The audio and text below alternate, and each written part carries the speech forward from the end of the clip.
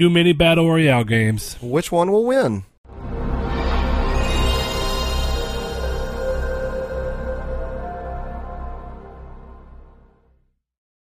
Welcome to Triangle Squared, a PlayStation podcast. I am your host, Brett Beck, and alongside me, Mr. Saul Bridges, bringing you lucky episode 56. 56. Yeah, I'll say for those that don't know, you can find us on almost every single podcast service. Hold on, Saul. There's something that we got to put in there. It's winner, chicken dinner. It's the lucky they hate us over. I know, but I'm putting it in there because I said I was going to take over the mantle, and then I just completely failed. Okay, I failed myself. So this is also me, I have to redeem myself. But, Saul, back to what you were talking about. If you don't know who we are Triangle Squared, a PlayStation podcast. As we said earlier, you can find us every Monday at 10 a.m. PST and 12 p.m. CST on YouTube in video format or on podcast services. The majority of them still working on that Spotify. But that being said, if you like what we do on YouTube, give us a subscribe and keep the little bell notification thing so you can keep up with videos as they come out. As we've said recently, we're going to start doing more every month. We're going to have a monthly reader mail episode. We are going to start doing pretty much once a month as big games start to release, games that me and Saul are both very interested in, impressions on those.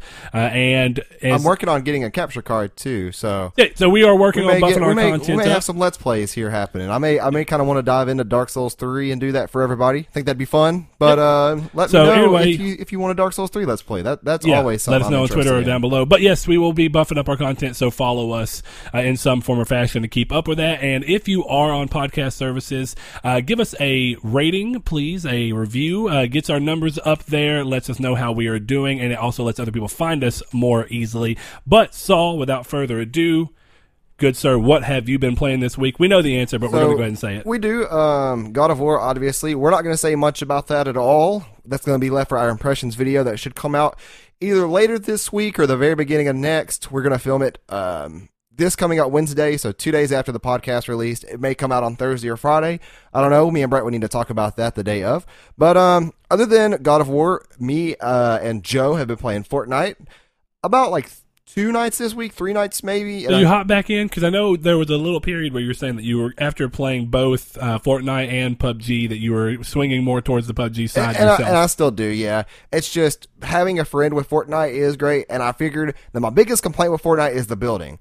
And obviously, with such a thing, you can get better at building. So I just thought, instead of complaining about it, just want to get good at it and play the meta, which is building. Yeah, I think you actually said that last episode, so I guess you're doing better. I sure did, yeah. We actually got a victory royale. Me and Joe did in duos, which I did not clip the entire thing, unfortunately. I did clip the last part when it was down to me and Joe and 2 other people, so don't think it's worthy of a YouTube video, but who knows, might upload that to Twitter, because I thought it was pretty cool the way we won.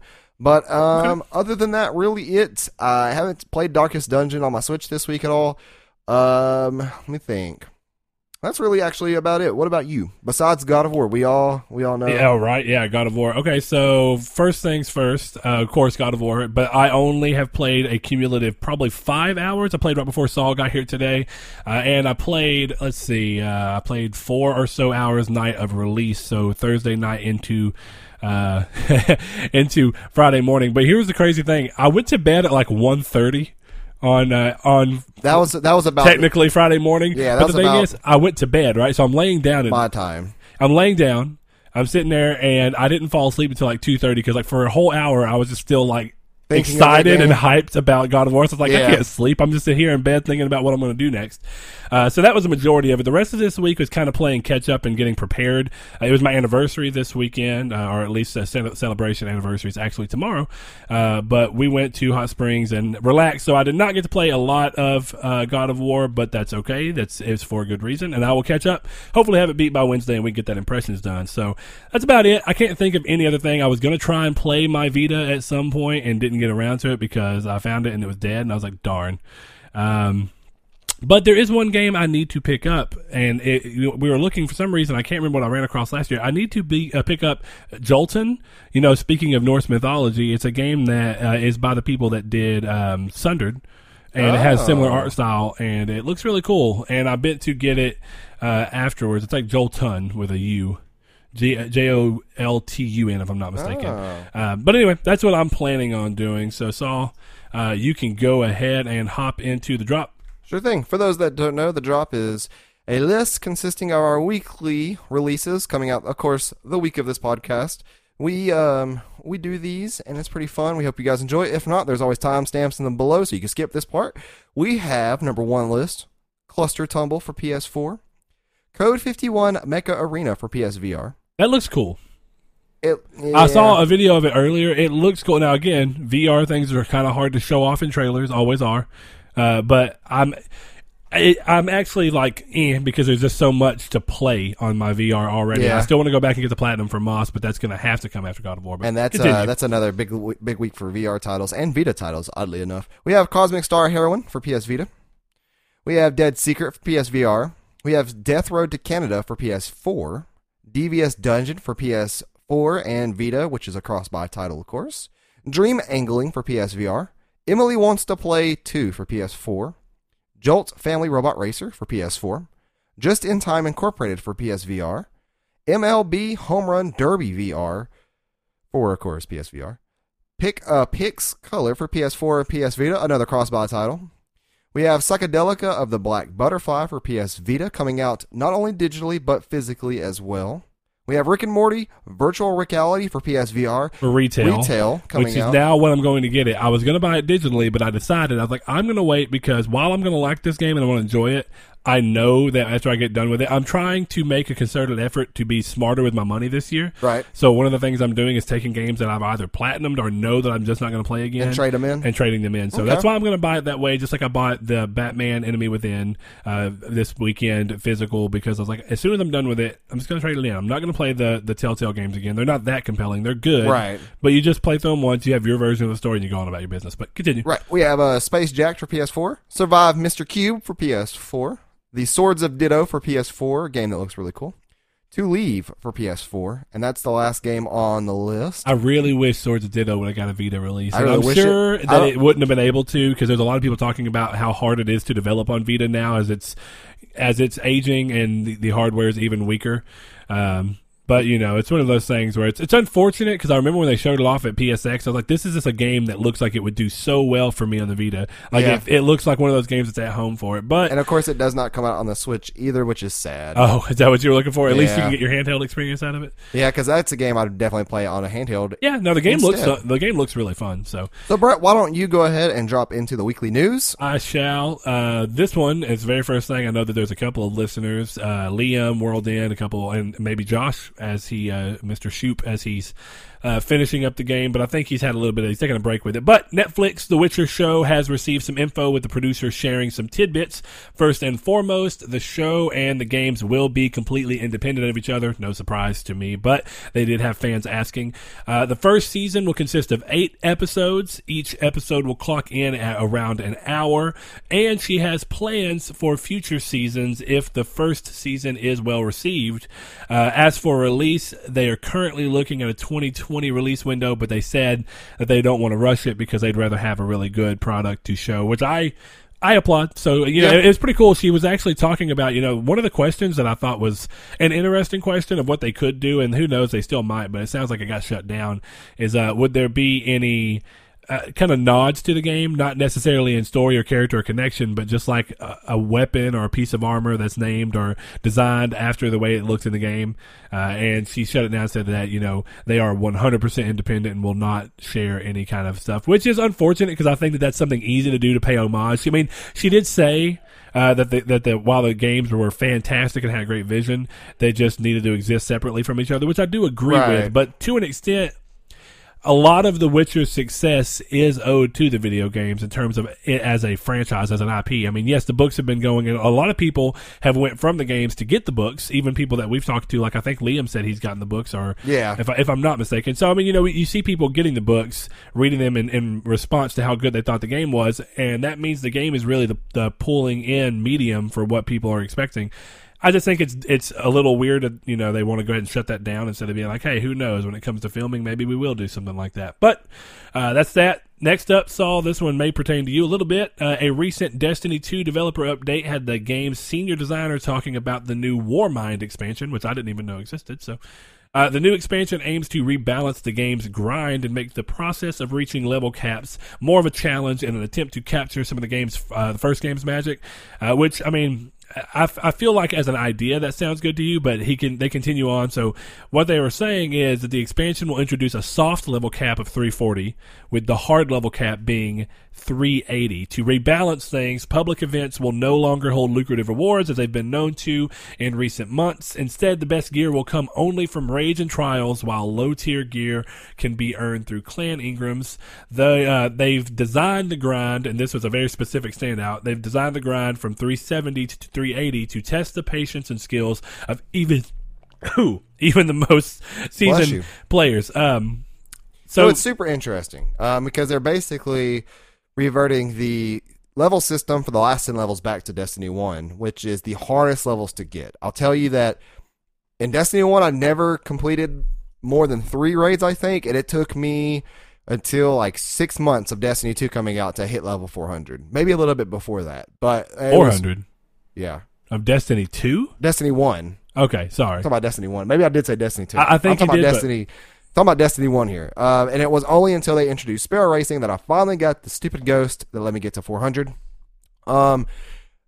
Actually, I was playing Fortnite with Joe yesterday, and he was talking about this. He says that the way it's shaping up and the way that some of the Destiny YouTubers are talking about it, that it's pretty much reverting the game to Destiny's 1 final state, the state in which Destiny 1 was left, and the state of what Destiny 2 should have launched in for most people's opinion. So. I'm definitely going to check it out. I'm going to look into a couple of the Destiny YouTubers that I know of that I trust, like Datto, and I'm going to see what he thinks about it and see if it's worth me downloading again. Joe keeps pressing me to download it. He actually has said that Destiny 2's Crucible is a lot better now. He said that it's, as of right now, like he's been playing, and he said it's just been real fun. So we'll see. If it's enough to make me jump back in full time, who knows? I can pretty much tell you this is steering away, because while I can agree that maybe the game was too easy and lacked any reason to want to keep playing, at the same time, going towards that grind, it was one of the things I didn't like about Destiny 1, and I just don't want to give that much time to a game. So while people who prefer this games as a service idea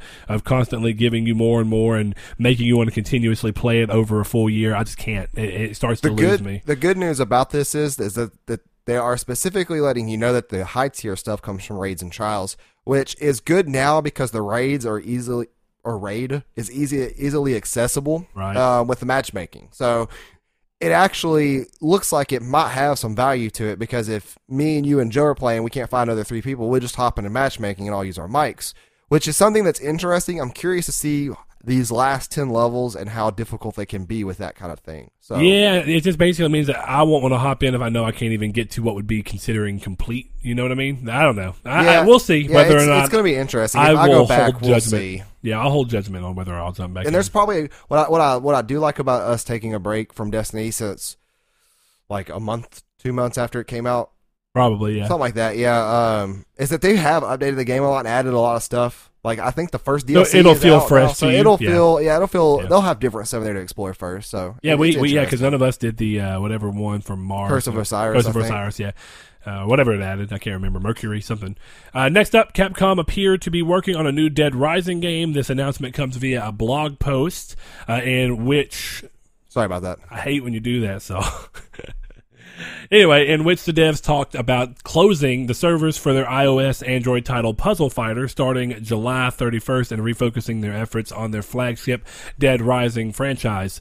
So nothing more than that, but I thought it was interesting. They specifically said Dead Rising. And apparently Dead Rising 4 was received really terribly. Really? Yeah, so it's even more surprising that they're coming back. Yeah, I was looking into it because it's either free on Humble Bundle this month or it's on part of the early deals for next month. And people were saying that it's like, if you want something that's mind-numbing, play it. But other than that, it's not fun. Yeah, I've thought that about the entire Dead Rising series, to be honest. The first one was creative and it was fun for the novelty, but that novelty wore off after a couple hours. Yeah, exactly.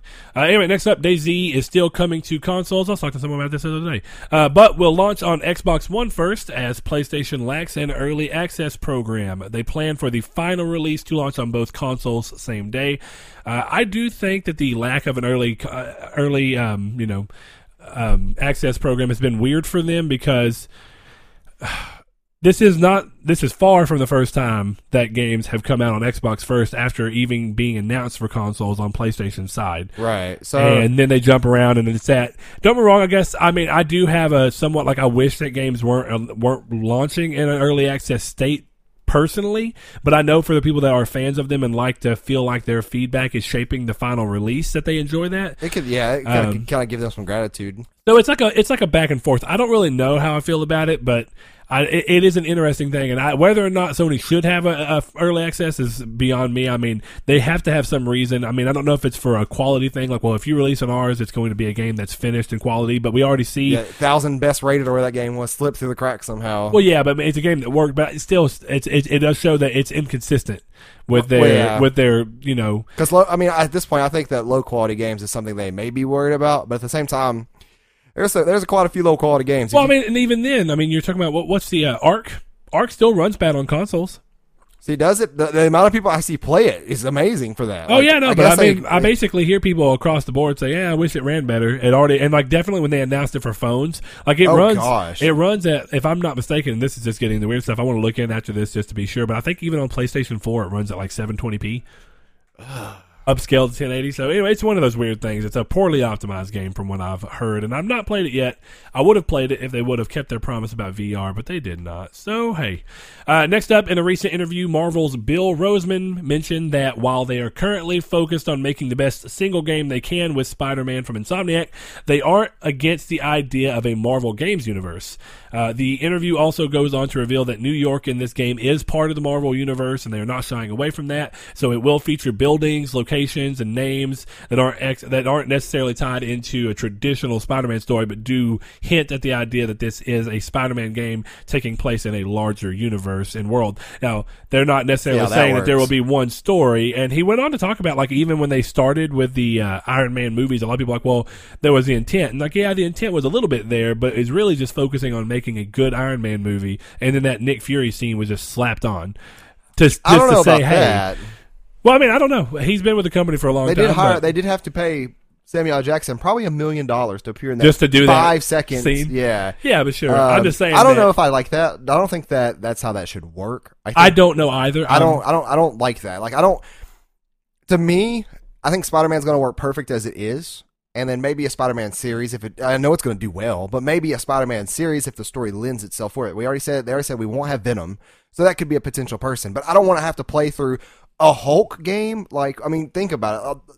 Superhero games for the past 2 decades have always been low quality if it's not Spider-Man. Think of another good superhero game. Honestly, even the Iron Man game for 360. Well, now, are you talking about our Marvel side? Because we're obviously not on Marvel side. Yeah, because we're obviously DC, because you got Arkham games on DC. While I didn't play it, I will say this: one of the games that everybody, and it's a Marvel character nonetheless, but one of the games that people always talked about loving was Wolverine, the X-Men Origins Wolverine game.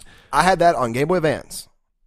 Yeah. There was an X-Men. I don't know if it was Origins, but it was X-Men. No, it wasn't Origins. The Game Boy Advance was dead by the time Origins released. It was a Wolverine game for Game Boy Advance, and it was amazing. It was super fun. It was a side-scroller. But, yeah, I should state that I do mean Marvel games. I should mean Marvel single-hero games, not Marvel Ultimate Alliance, because that's a dungeon crawler. Hey, a good idea. In my mind, to be honest, I've never played them. No, but I'm not saying that's what I'm specifying. Those I'm not talking about. And there are a lot of people that love the Hulk game. Here we go. It's Wolverine. It's X2 Wolverine's Revenge. Okay. That's it right there. Seth will probably remember that if he listens. Oh God. Anyway, but there was a lot of people that really liked the Hulk game back on GameCube and PS2. Like where you could just pick crap up and throw it around and destroy stuff. Not my bag, but that's one of those. Isn't that like basically the Godzilla game that came out? Sure. Destroy all creatures, destroy all monsters or something. Yeah, who knows? Anyway, next up, recent HDR update for The Witcher 3 on PS4 Pro has caused some players to have issues with draw distance and general performance. CD Projekt Red have stated that they are looking into the problem and aim to fix it as soon as possible. I believe them. They've always done so. And they've continued to support that game in a way that's just crazy. The fact that the console, that the Pro's even getting a update for it is insanity to me. And the people who can run that at 4K, I just want to let you know that I want your wallet, because there was a launch, and I forgot I'm pretty sure it's 4K, 1440 frames per second HDR monitor. It's like $4,000. Oh, 144 hertz. Yeah, this is a 4K monitor with HDR. And that's only $500. Hey, so next thing up, though, remember last week we talked about this guy, Refine? We sure did. The Disgaea remake has been announced for the West as Disgaea 1 Complete, in contrast to Disgaea Refined. So same game, but the game will have a collector's edition available with official soundtrack, art book, enamel pin set, printy, coasters, 2 tear-resistant posters, which I assume are probably like a silk screen, a printy plush shaped like a cube, a mouse pad that has a woman's face that goes down, and it's it's one of them booby mouse pads. I'm sure Liam loves those. Yep, and of course the game comes with it as well, all for $99.99, and it is set to release this fall. And yes, Saul, you've already seen it's for the Switch, so you can get it where you want it. There is some backstory with this game. This is the first Disgaea game I ever played. I played it first on the Nintendo DS. And then I played it again on the PSP, and I loved it. I loved it. And it was super good, and it is tons of fun, too. That's where I first fell in love with the printies. I loved it. Okay, I got you. Yeah, the printies are awesome. I forgot. It has a I did weird not know that subtitle game. Hour of Darkness. Yeah. Yeah, I didn't know that the game released on DS, though. I played it on PSP. Yeah. Anyway.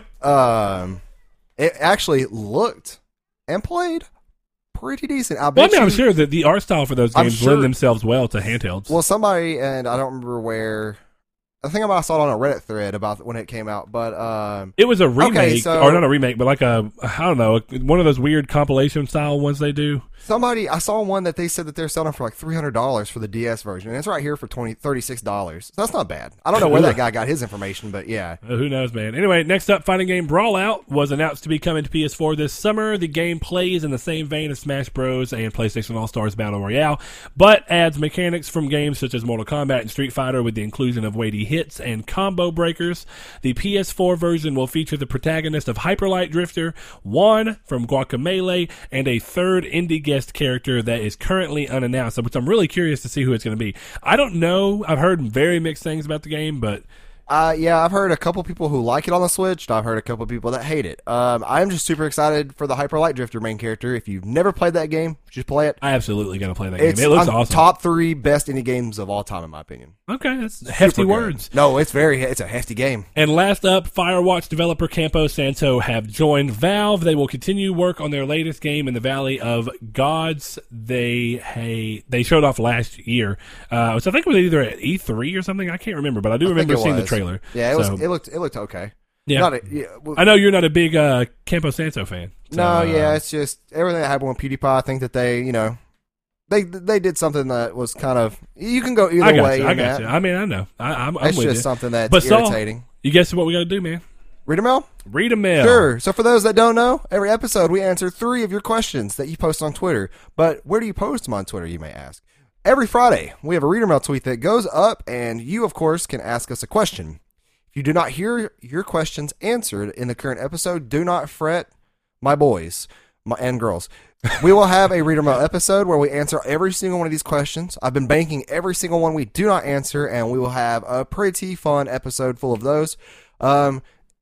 Specifically, and I don't want to demean anybody from asking a question, but if you ask a question that's more of a general one, those are more easy to save. And if you ask a question more topical to what's currently in the news, that's a more easy question to answer for the consistency of the show. I will still say I'll choose questions based off of how interesting of a question. No, that's what I'm saying. So I'm going to choose one that I know is a little bit more personal, and I'm going to go ahead and start with it because I think it's a fun question just in general. Sure. Nate Lloyd, Mr. Scorpion Wild, asked, Brett, as a bassist, do you have any recommendations for someone interested in getting started playing? I've always been into rhythm instruments, which I assume is drums, and I think bass would be the best fit for me for a stringed instrument, I assume. I live in a townhome, so drums are out of the question. Apologies, I've already asked. Okay, so so have you played drums? That's interesting. Anyway, I think he just means that he likes the idea of rhythm instruments. I will say, though, something that he needs to take into consideration is his amp. Because even if you plug in headphones, it's bass. You're going to have bass. Would you recommend what I'm going to recommend, a guitar amp? No. So it doesn't have, because it's not going to blow that thing out. I don't. I think you get a bass amp and then you just understand where to go. And there's a lot of things you can do that you can put it on that would let the vibrations that are going to inevitably come from it, kind of wiggle down. Now, don't be wrong, regarding he lives in a townhome. That does not mean you're going to have as many problems. If he's playing bass and he's playing it small or with headphones on, there's ways to get around it more so than drums. A towel under it perhaps would be the different best things option. to help get the, because it will, if you get a decent, and you really want, because one of the things about bass that you'll love love is that you feel bass. And I'll say that one of the things you can do to help with this, because of the fact that you can't go very loud, used to, whenever I had that restraint as well, I'd actually sit on top of my amp so that you can feel the vibrations, which kind of, that played in with the sound that you're actually picking up from your ears, it creates a nice feeling, and it lets you feel it without having to be, without having to have it cranked, and where normally you'd be sitting across from it and still feel it. It's one of those weird, interesting things where when bands are recording, a lot of times they have problems with the bassist wanting to record inside of the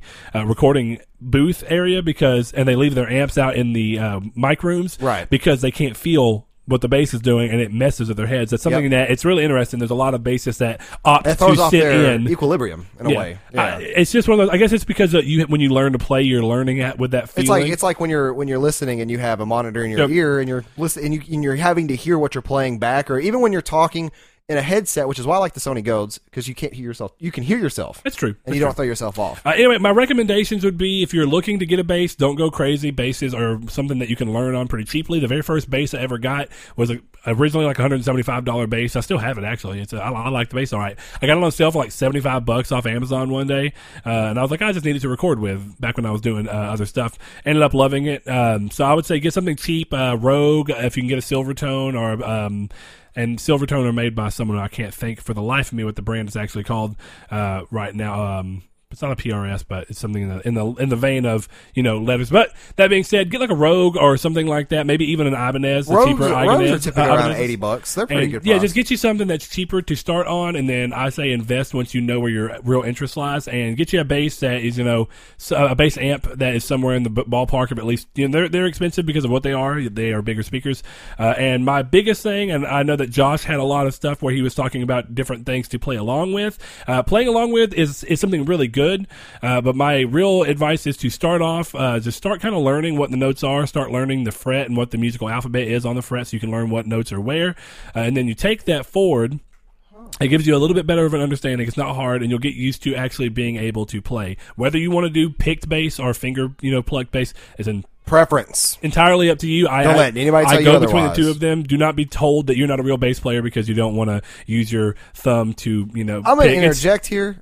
I know how to play bass too. I can't stand it when I read comments saying, "Oh, he's playing with a pick. He sucks," or "He doesn't know how to play." Well, no, they're different sounds. It really does. It depends on what you're aiming for. And see, another thing. Speaking of what you're aiming for, your pickups. No. Either get jazz pickups, or you could get a hybrid too. You can get humbuckers. I was going to say or humbuckers. Yeah. Okay. I was going to say it doesn't matter because you have precision jazz and humbuckers, and one thing that I really like... When you're learning, it doesn't matter. You're not going to know the difference. Yeah, and I was going to say, this right here is what I'm looking at on Musician's Friend. They have a Rogue XL200B. It's $150, but it's a hybrid. It has both precision and bass pickups, and you have a knob that you could turn and pick which ones you want to use.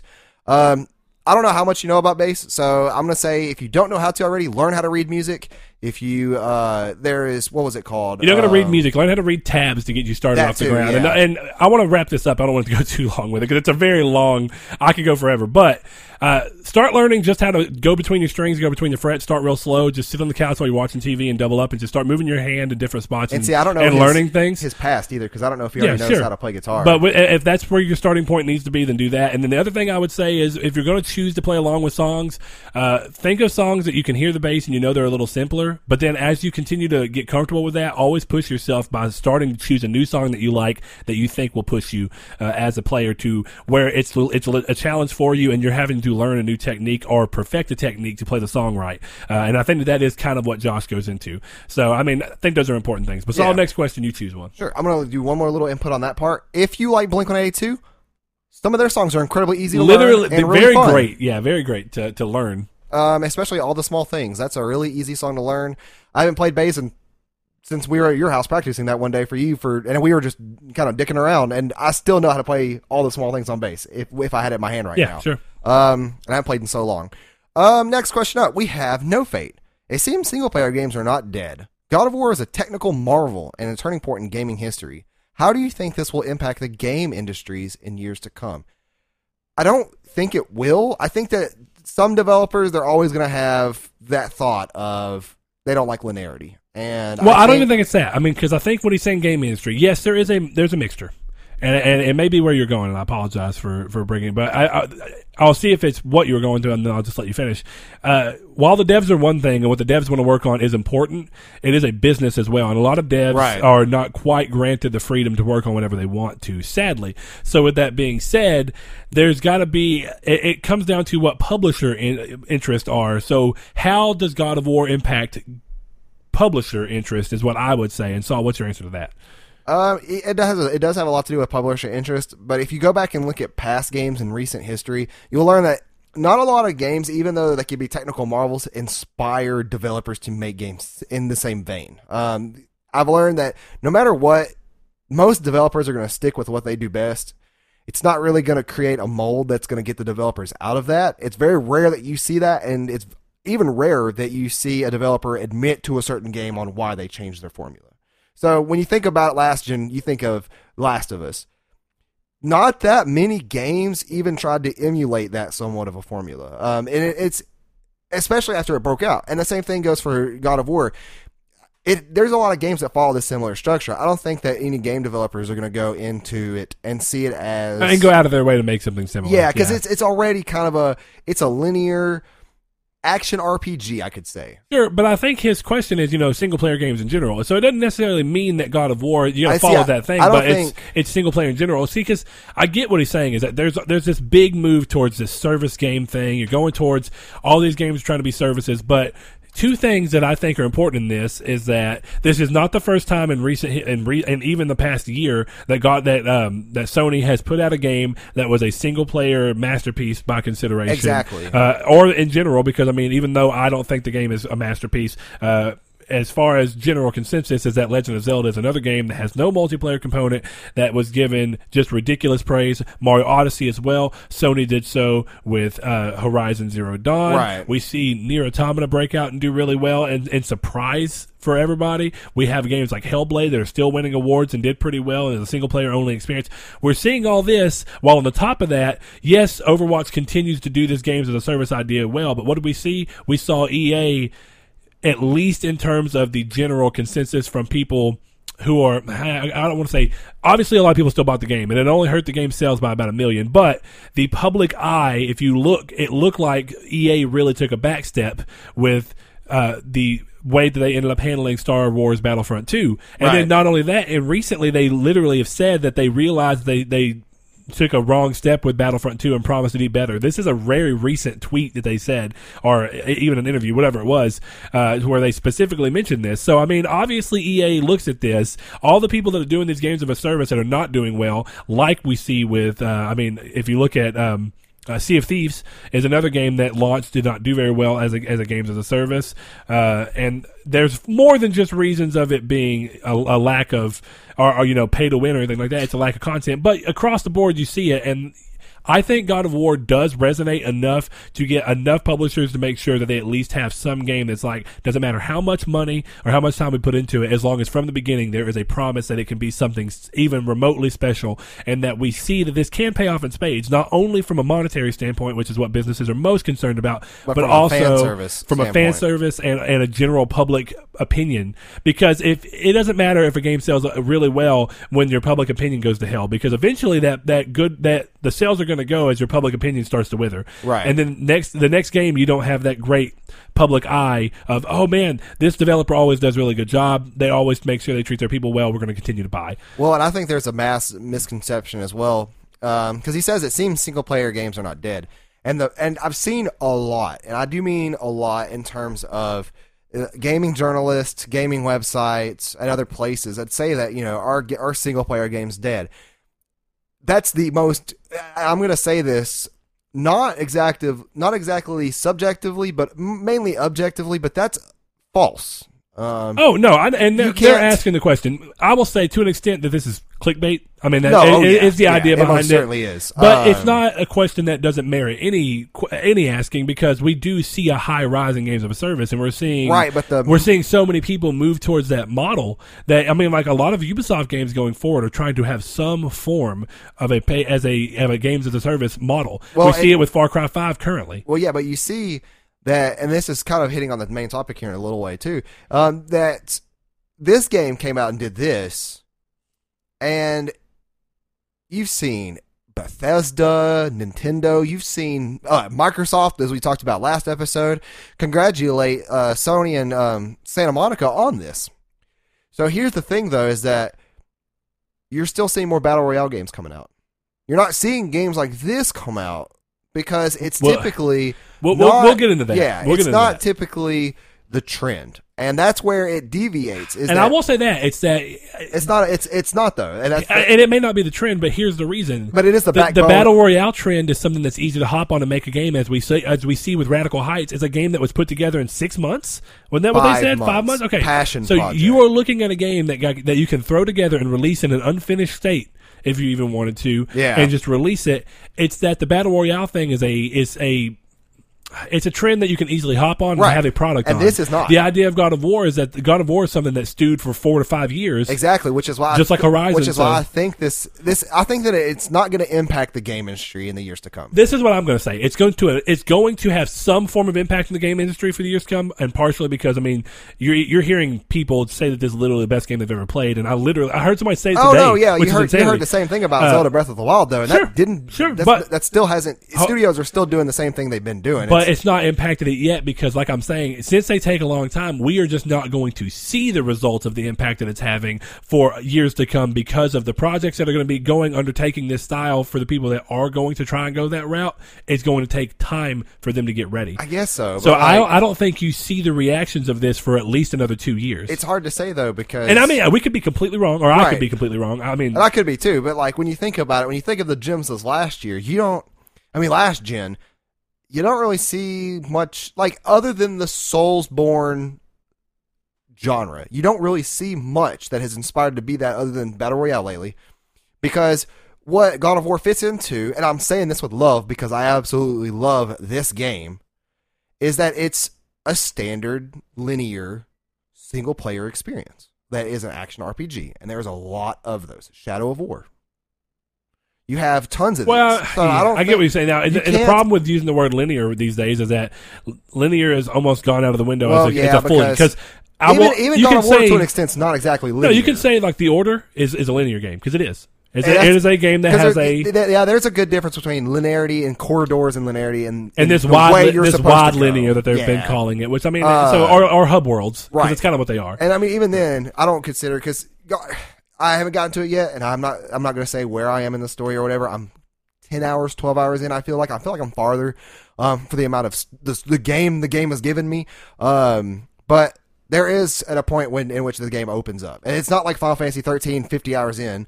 But I will say that it's kind of hard to say that just because that what God of War is, the formula of God of War is very, very basic at its roots. Except the story. I'll add one more thing in when you're done. What is my computer doing? Okay, but yeah, it's a fantastic game. I'm not insulting it. I'm not trying to insult it. I love it.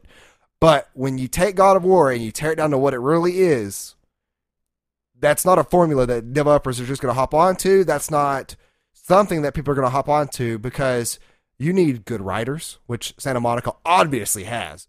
And I don't think Microsoft has any left. Because you don't see these great exclusives from Microsoft. They're focused on games as a service, Sea of Thieves and such. And a lot of the games and Nintendo does what they want to do anyways. They're not going to be impacted by anything. They don't care. They just do what Nintendo does. But Nintendo's tend to be from a gameplay side. Nintendo doesn't do strong narrative. They never really have been good at it. So this will be my last Majora's bit. Mask maybe is the only strong narrative The one thing that you can for sure see that this is already affecting things, other than like Final Fantasy games. But go ahead. But the one thing that you can tell that there is already some kind of effect happening is a game that was announced in a perfect window of when things happened and they see the reactions to all these things that you start to see the game adjust. So one of the things that you see with not necessarily God of War, but single player games in general, or even story driven games, that's where I'm going to go with this for a second, narrative driven games, is that you see people getting upset with games that are launching and trying too hard to cater towards the idea of a service. So what have you seen? You've seen Anthem here recently talk about going back and making sure that delaying the game even more to ensure that the game has a very good story and a very adequate story. Now, whether that comes to fruition or not, who knows? Yeah, we'll see. But we've had them admit that is a part of the reason that Anthem is changing and shaking up to adjust to what people are doing. And some of that comes from how the Star Wars Battlefront thing, and some of it comes from seeing stories with very strong narratives do well. You know what I mean? Yeah, and it's been almost a decade since BioWare has made a good game with a good narrative. That's Mass Effect 2. Of course, no, not Old Republic and Mass Effect 1 and stuff, but like that, in my opinion, was the last good game that BioWare has ever done. Anyway, with that being said, I think that was a great question because it almost lends itself well to its own topic. And but it's a very almost subjective thing because of how you can break it down. No, it is. It is. And that's what I was thinking of, is that like it seems that single player games are not dead. They never will be. And I don't think that any game is going to impact the industry as much as it can anymore, just because at the end of the day, there's going to be developers and studios who do what they want to do. But we'll get on to the last question real quick. I'm going to choose one, if you don't mind. You've already chosen one, good sir. You did too. This is my segment. Okay, fine. Go ahead. What I think you'll like the question. Has podcasting changed? This is from Loki Fenrir. Thanks, man. Has podcasting changed the way you play video games? Nope. It never will either. This is what the only thing that it will and it has and will impact is the urgency to play a game for a review/impressions. That's it. I know that when we get done recording here, we're going to go out and get some dinner. I'm going to go back home and finish up God of War. So on Wednesday, when we record the impressions, I know I'm ready. Same, and we won't to respect the game enough to give my impressions on it. And same thing. We will not do an impressions episode if we've not gotten far enough in to feel like we're comfortable to talk. We're not recording it now at all because, like he said, he's 4 hours in. I feel like I'm 50 hours in, but I feel like I'm only 12 hours, 13 hours in realistically. Yeah. So I mean, and go ahead. It's just that's the only way that I feel like it will or can impact my gaming. I don't think it's going to change the way I play games except for that. And it's not even the way I change it. It's just the way I change my schedule in a way. It's like, okay, I need to play more of that for this reason instead of I need to slog through this game real quick to do an impression. It's not even that kind of mentality. It's let me go ahead and like, you know what? I'm going to play some Fortnite tonight, but I'm going to play a little bit more God of War just to get the impressions. Yeah. To get farther in the game to get more impressions. Sure. And that's basically where mine is too. I mean, I've always played games in the sense, ever since I've been able to afford buying games myself, I was used to growing up having to play games well after they came out because I couldn't afford them at launch. So one of the things I've been, I won't say bad about, because I mean, I don't think it's a bad thing, but I get very excited about games when I read and follow up on them. And then when they release, I go ahead and hop on them. I will say with Saul, there is a little bit more of an urgency to get done. That doesn't change the way I'm playing God of War. I could just be trying to rush through and get the story done, which in a game like God of War wouldn't hurt because you can still go back and do everything when you're done. But instead of doing that, I am still opting to explore and go out of my way to look for things just because I want to. And I don't want to change the way I play games completely because then it starts to change the way that games are, in my mind, the way that I see the games and view the games, which will undoubtedly change the way that I want to tell others about the game. So I think that's a great question. I don't know. It is, yeah. And it's certainly interesting. And like I said, it's a fun way to look at it too, because I think that some people would have that stipulation that it may make us focus differently or think of games differently, but not exactly. A little bit less time to play games, if anything else. Sure. So now, Saul, we will move into the main topic, and that is basically market saturation. Jinx Ping's Po joke, you owe me a Coke. All right, so Saul, with market saturation, I mean, I know we both are aware of what it is, but in case people don't, because some people may not understand the terminology, but what the basic idea behind market saturation is that you get... and it's oversaturation should be what we say is oversaturation in the market. What you'll see, and this happens across all industries, is that something will come out, it'll do way better than it was anticipated, and then you'll see this company do really well with this for a point in time until the other companies can start to do the same thing or iterate on the same idea and then do their own version of it. And then what they'll do, they do that across the board, and it gets to the point where what was once special and unique about it has now become so bland that it comes to be an issue. Now, some people can say, and I just wanted to get this out real quick, I do think that there's a difference between following a trend like Battle Royale, which is not a genre, and there's a very big difference. I think it is. Because some people go over genre, but no, Battle Royale is a sub play styles, or even if you wanted to use the word subgenre of a genre. The genre is third-person shooting. Not always. If you wanted to put it into a first-person thing, you could. But I mean, to me, and I mean, and I'm willing to hear what you have to say, and maybe you'll sway me on this. A genre that comes down more to exactly how you play it and the way in which. So if you know when someone says a third person isometric, all right. Right. You're playing a third person up. Now that's it's a camera style more than a genre, but some people will view that as a genre. But what's the genre typically in those games, right? You go into dungeon crawlers or things like that. So there's a genre comes into more of what the game is trying to do. Now genres can have sections of other games, but with all that being said, I feel like while you can take this battle royale thing and just plant it into other areas, it doesn't necessarily mean that it's its own genre or anything. I feel like it lies in its own weird area of a specific play style, because is team deathmatch a genre? That's if you really think about what battle royale is attempting to do. No, but a lot of these games aren't built around team deathmatch. A lot of people play the capture the flag or domination. Sure, but I'm saying, all this is typically speaking, some form of 100 people fighting each other in some form or fashion, right? We've already seen that when we saw deathmatch. So is deathmatch a genre? Because deathmatch now can be broken into team deathmatch, all for one deathmatch, and whoever gets the most kills wins.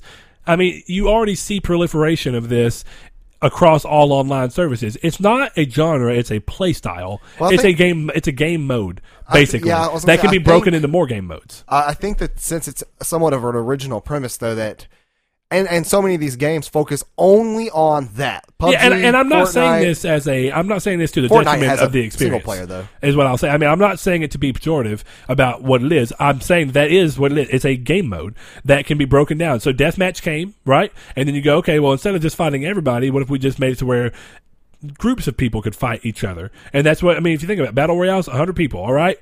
You're 100 people fighting each other. 100 people. You're one person fighting 99 others, and it continues to dwindle. All right. Well, now we can make that to where it's 50 and 50 fighting each other, or 2 and 2 fighting each other. Which Fortnite did, and Fortnite did.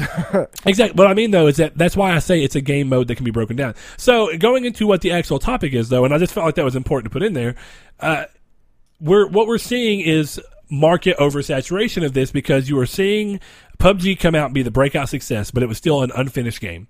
Right. And it still remains to be an unfinished game. Then you see Fortnite come out, an entirely different type of game. It launched with a single player and an idea behind that. And then you see them take it and spin the idea on its head, because they go, oh man, we can actually take this and we can inject that same style into this, but also keep what Fortnite was already known for, and we have our own game style. So bam, what do you see? Fortnite does it. Now you're seeing countless clones on the iOS market, the Android market. Fortnite really showed up PUBG too, with how polished it was. Yeah, well, and it does show that it's because Epic were the first people from a reputable publisher that said, we're going to put our efforts into this, and PUBG is not afforded that same thing. Even though they had money coming in, they're less experienced. PUBG was like based off of a mod, you know what I mean? You're looking at these ideas. Which is DayZ. Yeah. So when you're looking at these... Arma. Yeah, whatever. Arma 3. But when you're looking at all that, you're seeing it break down. It's like, yes, you see a team that has the manpower and the money that they can put behind this, and they can literally make this crazy thing. But when you're looking at other people now trying to play catch up in games that do it yearly, and Call of Duty's not going to break out and make a Call of Duty Battle Royale only. They're going to try and put that into a game so you have to buy their game, right? So now what are you seeing? You're seeing Call of Duty have this, or at least rumored to have, no storyline. That's one thing.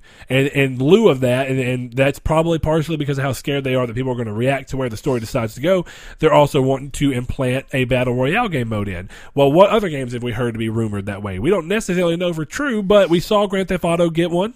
Right? We saw Grand Theft Auto get some form. For a while there, which was crazy. Yeah, and then you're hearing word that Red Dead Redemption 2 will have one ready at launch. Which I'm curious if that was a test almost, to kind of see if they could do it in Grand Theft Auto. And maybe so. And then you're seeing games... What's interesting is Call of Duty, and then very quickly followed Battlefield right behind them. That's what I was about to say. Quickly, like within 2 weeks. So you have two different...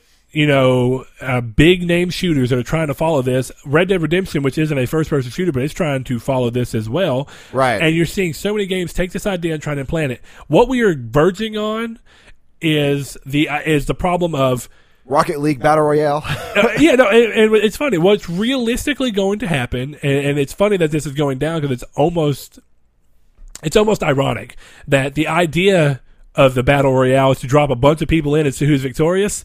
And that's what these games What are are we doing. doing? You're seeing a bunch of 100 games people. are dropping in, and then the ones that are surviving are staying. And out of curiosity, I looked it up on Twitch real quick. Fortnite is currently streaming #1 spot on Twitch with 232,550 people. Going all the way down the next. Is that playing or viewing? That's playing. Or no, that's viewing. Okay, That's okay. total I'm just viewers. curious. I'm curious. Yeah, there's not 232,000 people I'm about to say that's streaming, insanity. streaming Fortnite. That'd be nuts. And then you go all the way down to number 11 on the list with PUBG, 38,000. Ooh, yeah. That is enormous. And that, I think, is going to be a deciding factor in this market saturation that we're getting is the quality.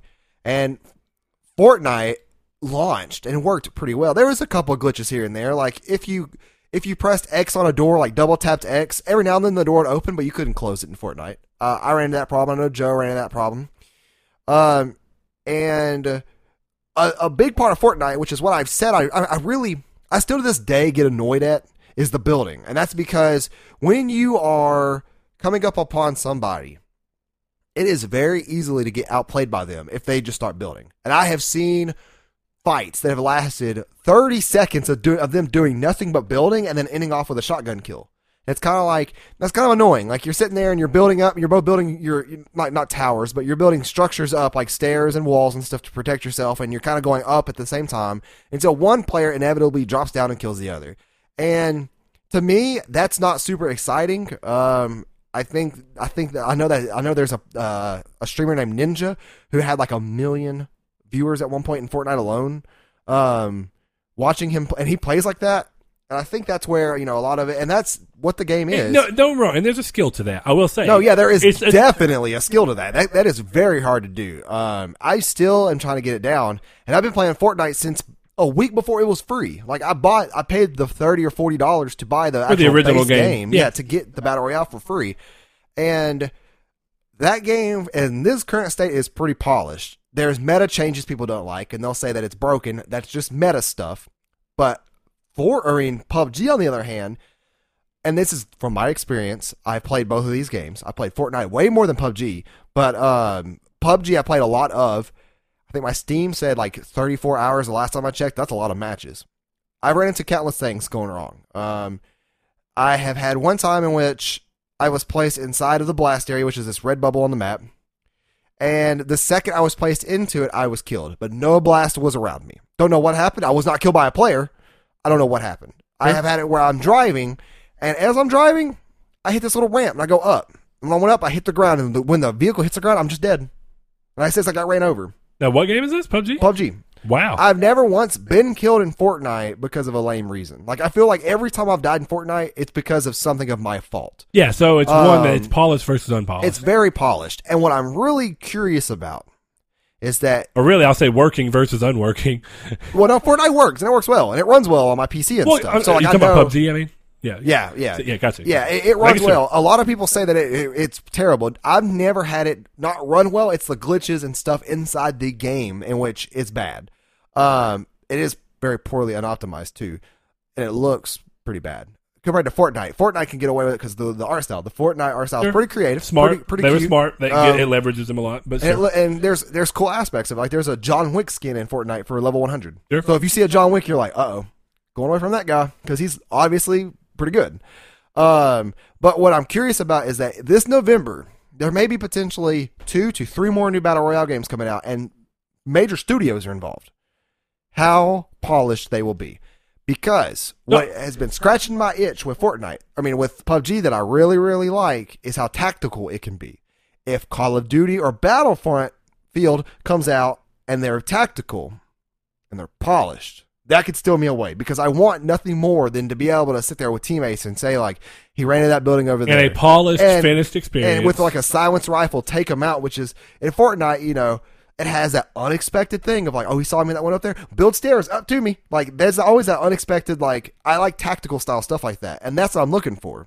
I'm curious if it gets announced. What's funny is we're talking about that there's too many of them coming and they're flooding the market. Right. That's the thing is that that's basically what we mean by, market oversaturation. But they're flooding the market. But the more you actually talk about that, And it doesn't mean I want it by any standard, but the games that I actually am like, this makes the most sense to go in are not Call of Duty and not Battlefield, SOCOM.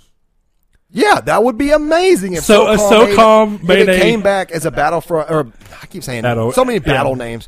If it came back as a Battle Royale game, that'd be amazing. You drop in. That's how Sony revives the franchise. Another SOCOM confrontation style game, but I would buy it with a Battle Royale. Think mode. of like me, you, John, and Ryan all on a squad together going versus 96 other people, and we're in this desolated desert area with buildings all around and stuff. It's funny. It's SOCOM is basically exactly what you're talking about. It's PUBG just polished.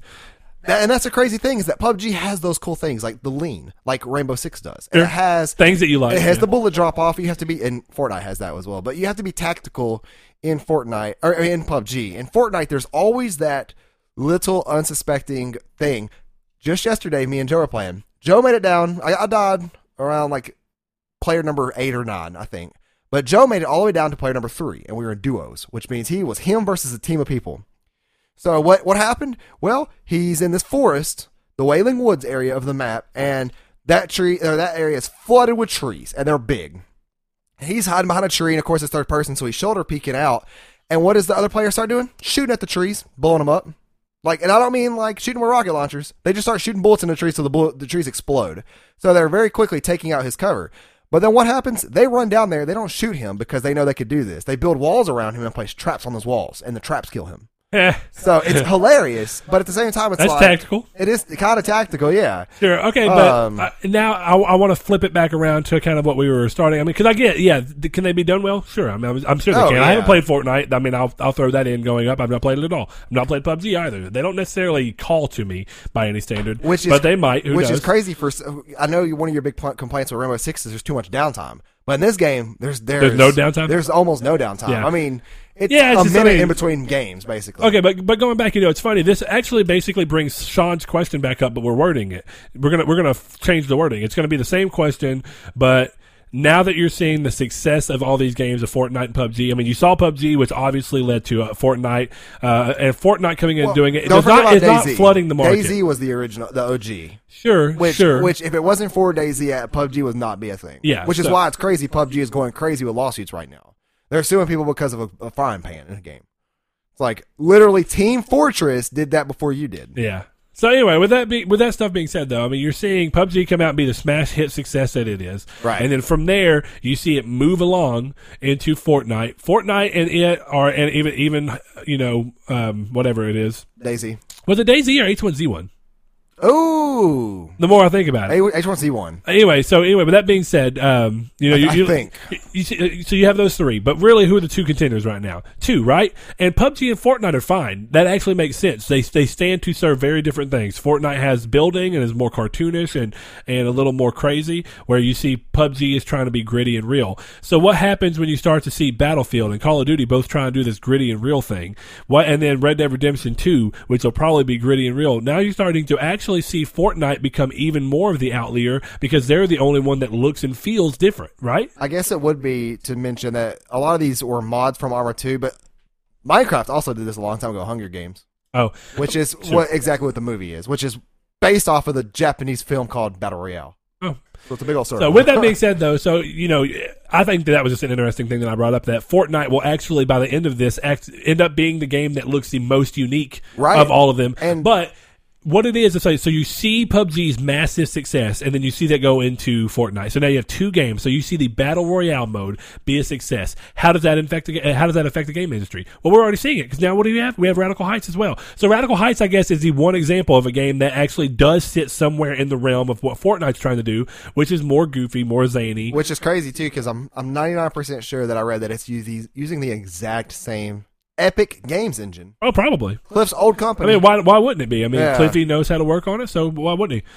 That game leaves a bad taste in my mouth. 5-month passion project. Well, sure, but let's just say it for what it is. I mean, if you think about it, that's exactly what Fortnite Battle Royale was. I mean, it was a very short spurt of here's a game that we already have. So yes, we're not having to build graphics and we're not having to build up what we want the visual style to look like. We've already got that. But now we got to figure out what we want it to look like when you're building. How do we implement building? How do we do this?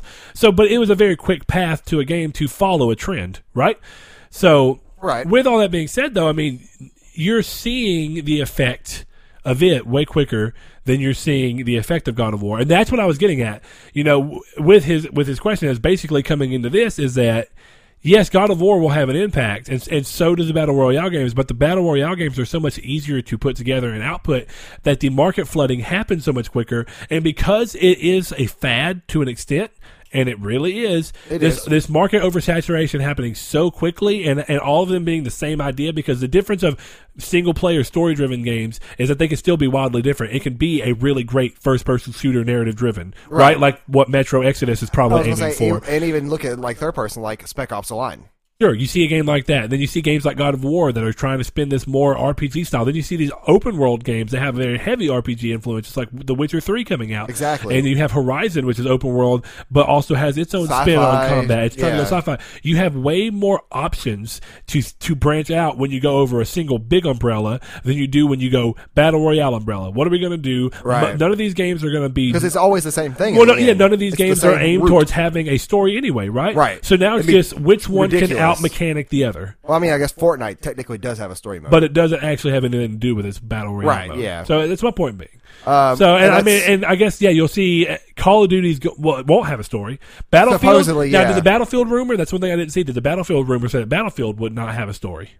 Is that what it said? I don't know. Oh, okay. I couldn't tell if that was a question you're asking. Now I don't know about that either. Battlefield stories to me have always been kind of more for the gameplay than anything else.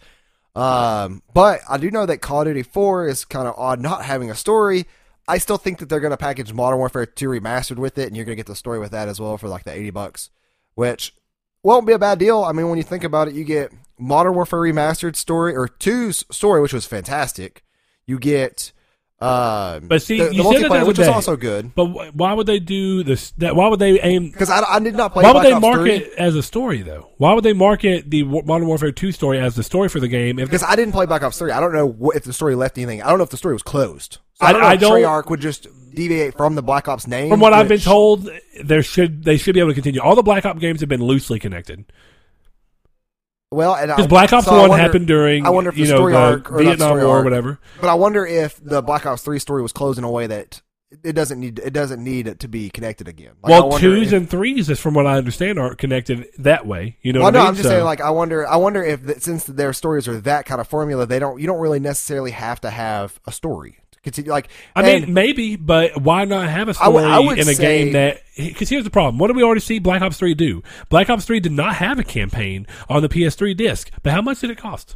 Do you remember? $60, I'm sure. No, it's $50 if I'm not mistaken. Oh, was it? And I will look that up to be absolutely sure. But if not, it was $40. So regardless, you were paying over half of what the game cost, and you were missing half of what the game was, technically. Yeah, and it varies game by game, and that is something very subjective in my mind, is that if a game is $60 for multiplayer only, I think that it's worth it for some games and not worth it for others, because that's all based on my opinion and subjectivity of the game. So, like, if a Call of Duty game came out and it did not have a story, that wouldn't faze me that much, because the last time I really played a story other than Infinite Warfare was probably Modern Warfare 2 or Modern Warfare 3 a little bit. I can't remember that story at all. Like, they're not, it's something that, like, the real hardcore fan base that the company cares about, they know they're not going to play the stories. So they don't include them.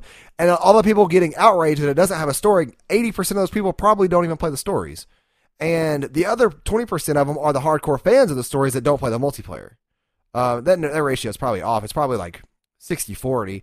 But a lot of players, did you find anything out about it? Yeah, $50. That's what I thought. Yeah. $50 for the same thing, missing the storyline. So in their mind, the storyline is only worth $10? Probably so, yeah. That's insanity to me. Don't get me wrong. Because the developers know that not a lot of people enjoy the stories over the multiplayer. Now, who am I?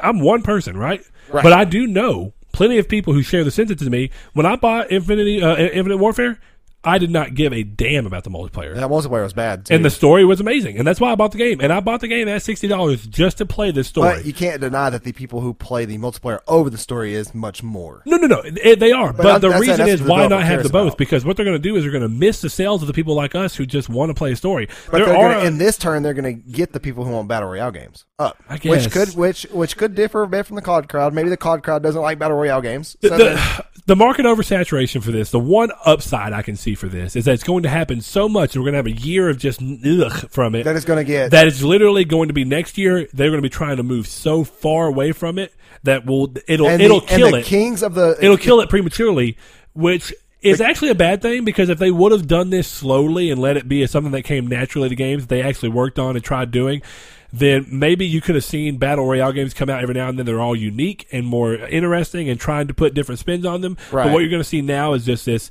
same, stupid oversaturation. Almost copy and paste. But the thing about it is the titans of this subgenre will stand when the rest falls. Like, you're still going to have I Fortnite think that at the end of the day. Fortnite and PUBG will be the two that actually stay. I don't know Now, about PUBG is the more out there. Well, but and something else about Fortnite that is that's kind of controversial at this current moment in time is that they announced that they will be bringing a region to China.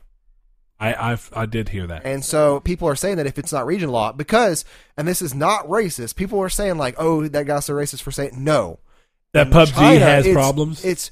Yeah, and somebody said like, get China away from our servers. And people are like, oh, that's racist. Why would you say that? No. In China, it is perfectly acceptable to do what you need to do to win. And that means buying cheats. That means cheating yourself. If you won, they don't care what you did to win as long as you won. But that's not something. That's the here. experience of PUBG, correct? That's the experience in almost every game that has China-based servers that's competitive. Okay, interesting. Overwatch did the same thing. PUBG did it. Like, all these games that have these Chinese servers, of course, there's a lot of mods coming from China. China's servers. an important market. I mean, obviously, Right. it's Well, huge. no, yeah, of course huge. it is. And they have that. I know it's not a tradition or whatever. It's just that kind of different in ethics that cheating does not matter if you win. If you bought a cheat and you won, they don't care that you bought the cheat to win. It's that you won. That's what they care about.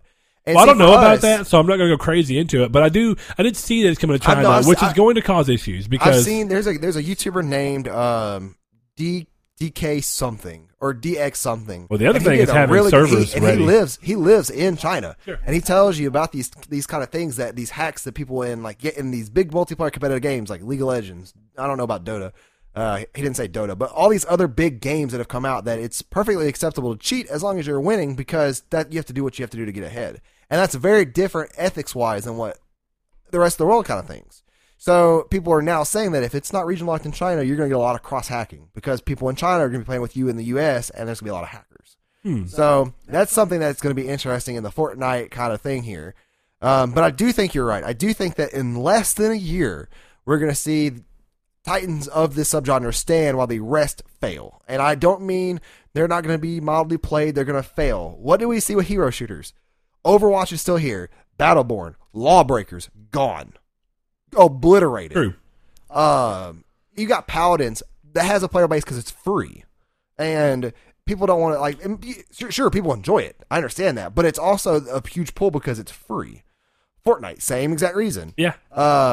So I think that these titans of this current industry are going to stand. There's going to be one, maybe two, but if I think it's Bluehole, because I get Bluehole and Blue Point mixed up. Blue Point did Shadow. Yeah. Bluehole does PUBG. If they don't correctly fix their game and fix out the kinks that people are complaining about and stuff of that nature, that the player base will consume the game and it'll be gone. And then they'll move to Fortnite, which is what, judging by Twitch numbers, has already happened. Well, maybe. People care more about Fortnite than they do about PUBG, at least on a Twitch level.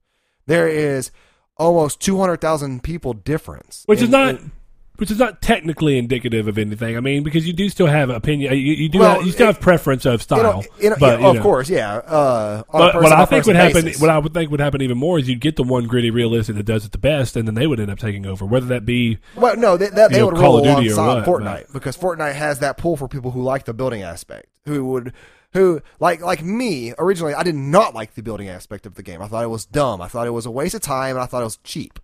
But now that it's like, well, I could also take the time to learn how to do it. It's fun. It's still irritating when I get killed because I'm outplayed, but it's still fun to learn how and get better. And that's why in that moment of time I like PUBG more, until it dawned on me, like, you could learn how to do that. Why don't you learn how to do that instead of, like, why don't you fix the complaint you have with the game, which is fixable by you, instead of not playing the game? So I was like, okay, cool, I could do that. PUBG doesn't have that, so I was still more pulled to preference. PUBG. I mean, 'cause I think that if it still came down to Fortnite got way more tactical, you would still enjoy it more than just being like the building. Which I mean, the building has its own tactical aspects, I Right, guess. and don't But get me wrong. I don't know. You can still be tactical in Fortnite. You do shoulder peeking. You can do all kinds of things. Don't get me wrong on that end. I'm just talking about from more of a military style shooting game. Yeah, I got you. I understand. But so I am curious to as maybe this topic could be revisited in a year. And I think that's actually a smart idea. Winner of Battle Royale. Yeah, and see who still stands. Well, yeah, I mean, I don't know. I'm interested. We want to hear what y'all guys think about the Battle Royale thing. I know we've heard a couple of y'all in our Discord chat.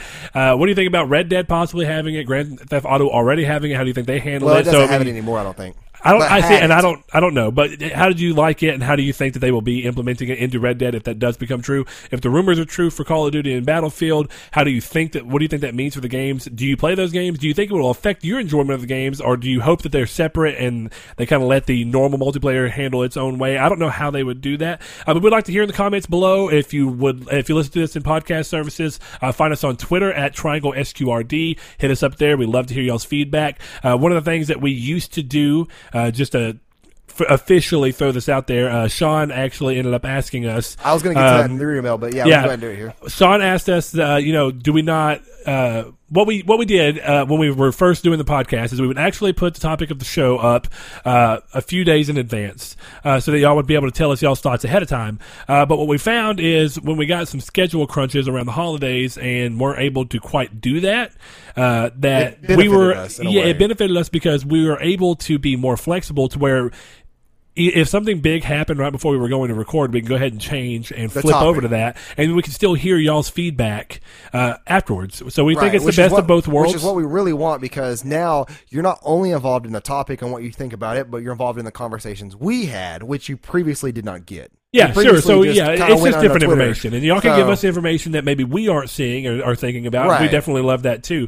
Like one callback, and I do think it's important to say this to some extent if y'all are still listening, is that World End did mention something that I do think is worth mentioning, but I'm going to say my take on it, and then saw if you got one. Sure.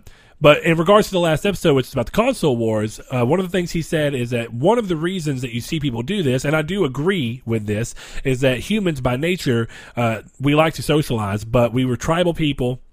Since that's not necessarily how we do things anymore, we look for weird ways to go outside of just typical violence and actually say, okay, well, we're going to align with this, we're going to align with this, and now we'll fight this way. It doesn't have to quite be violent, but it can just be, pejorative and mean-spirited and all that. So you see people fight that way because of a primal need to get with what they see as a group and a tribe that they are building around and fight with other tribes. I get what he's saying, and I do completely agree that that is part of the reason as to why, like I said, you see youth tend to get to this easier.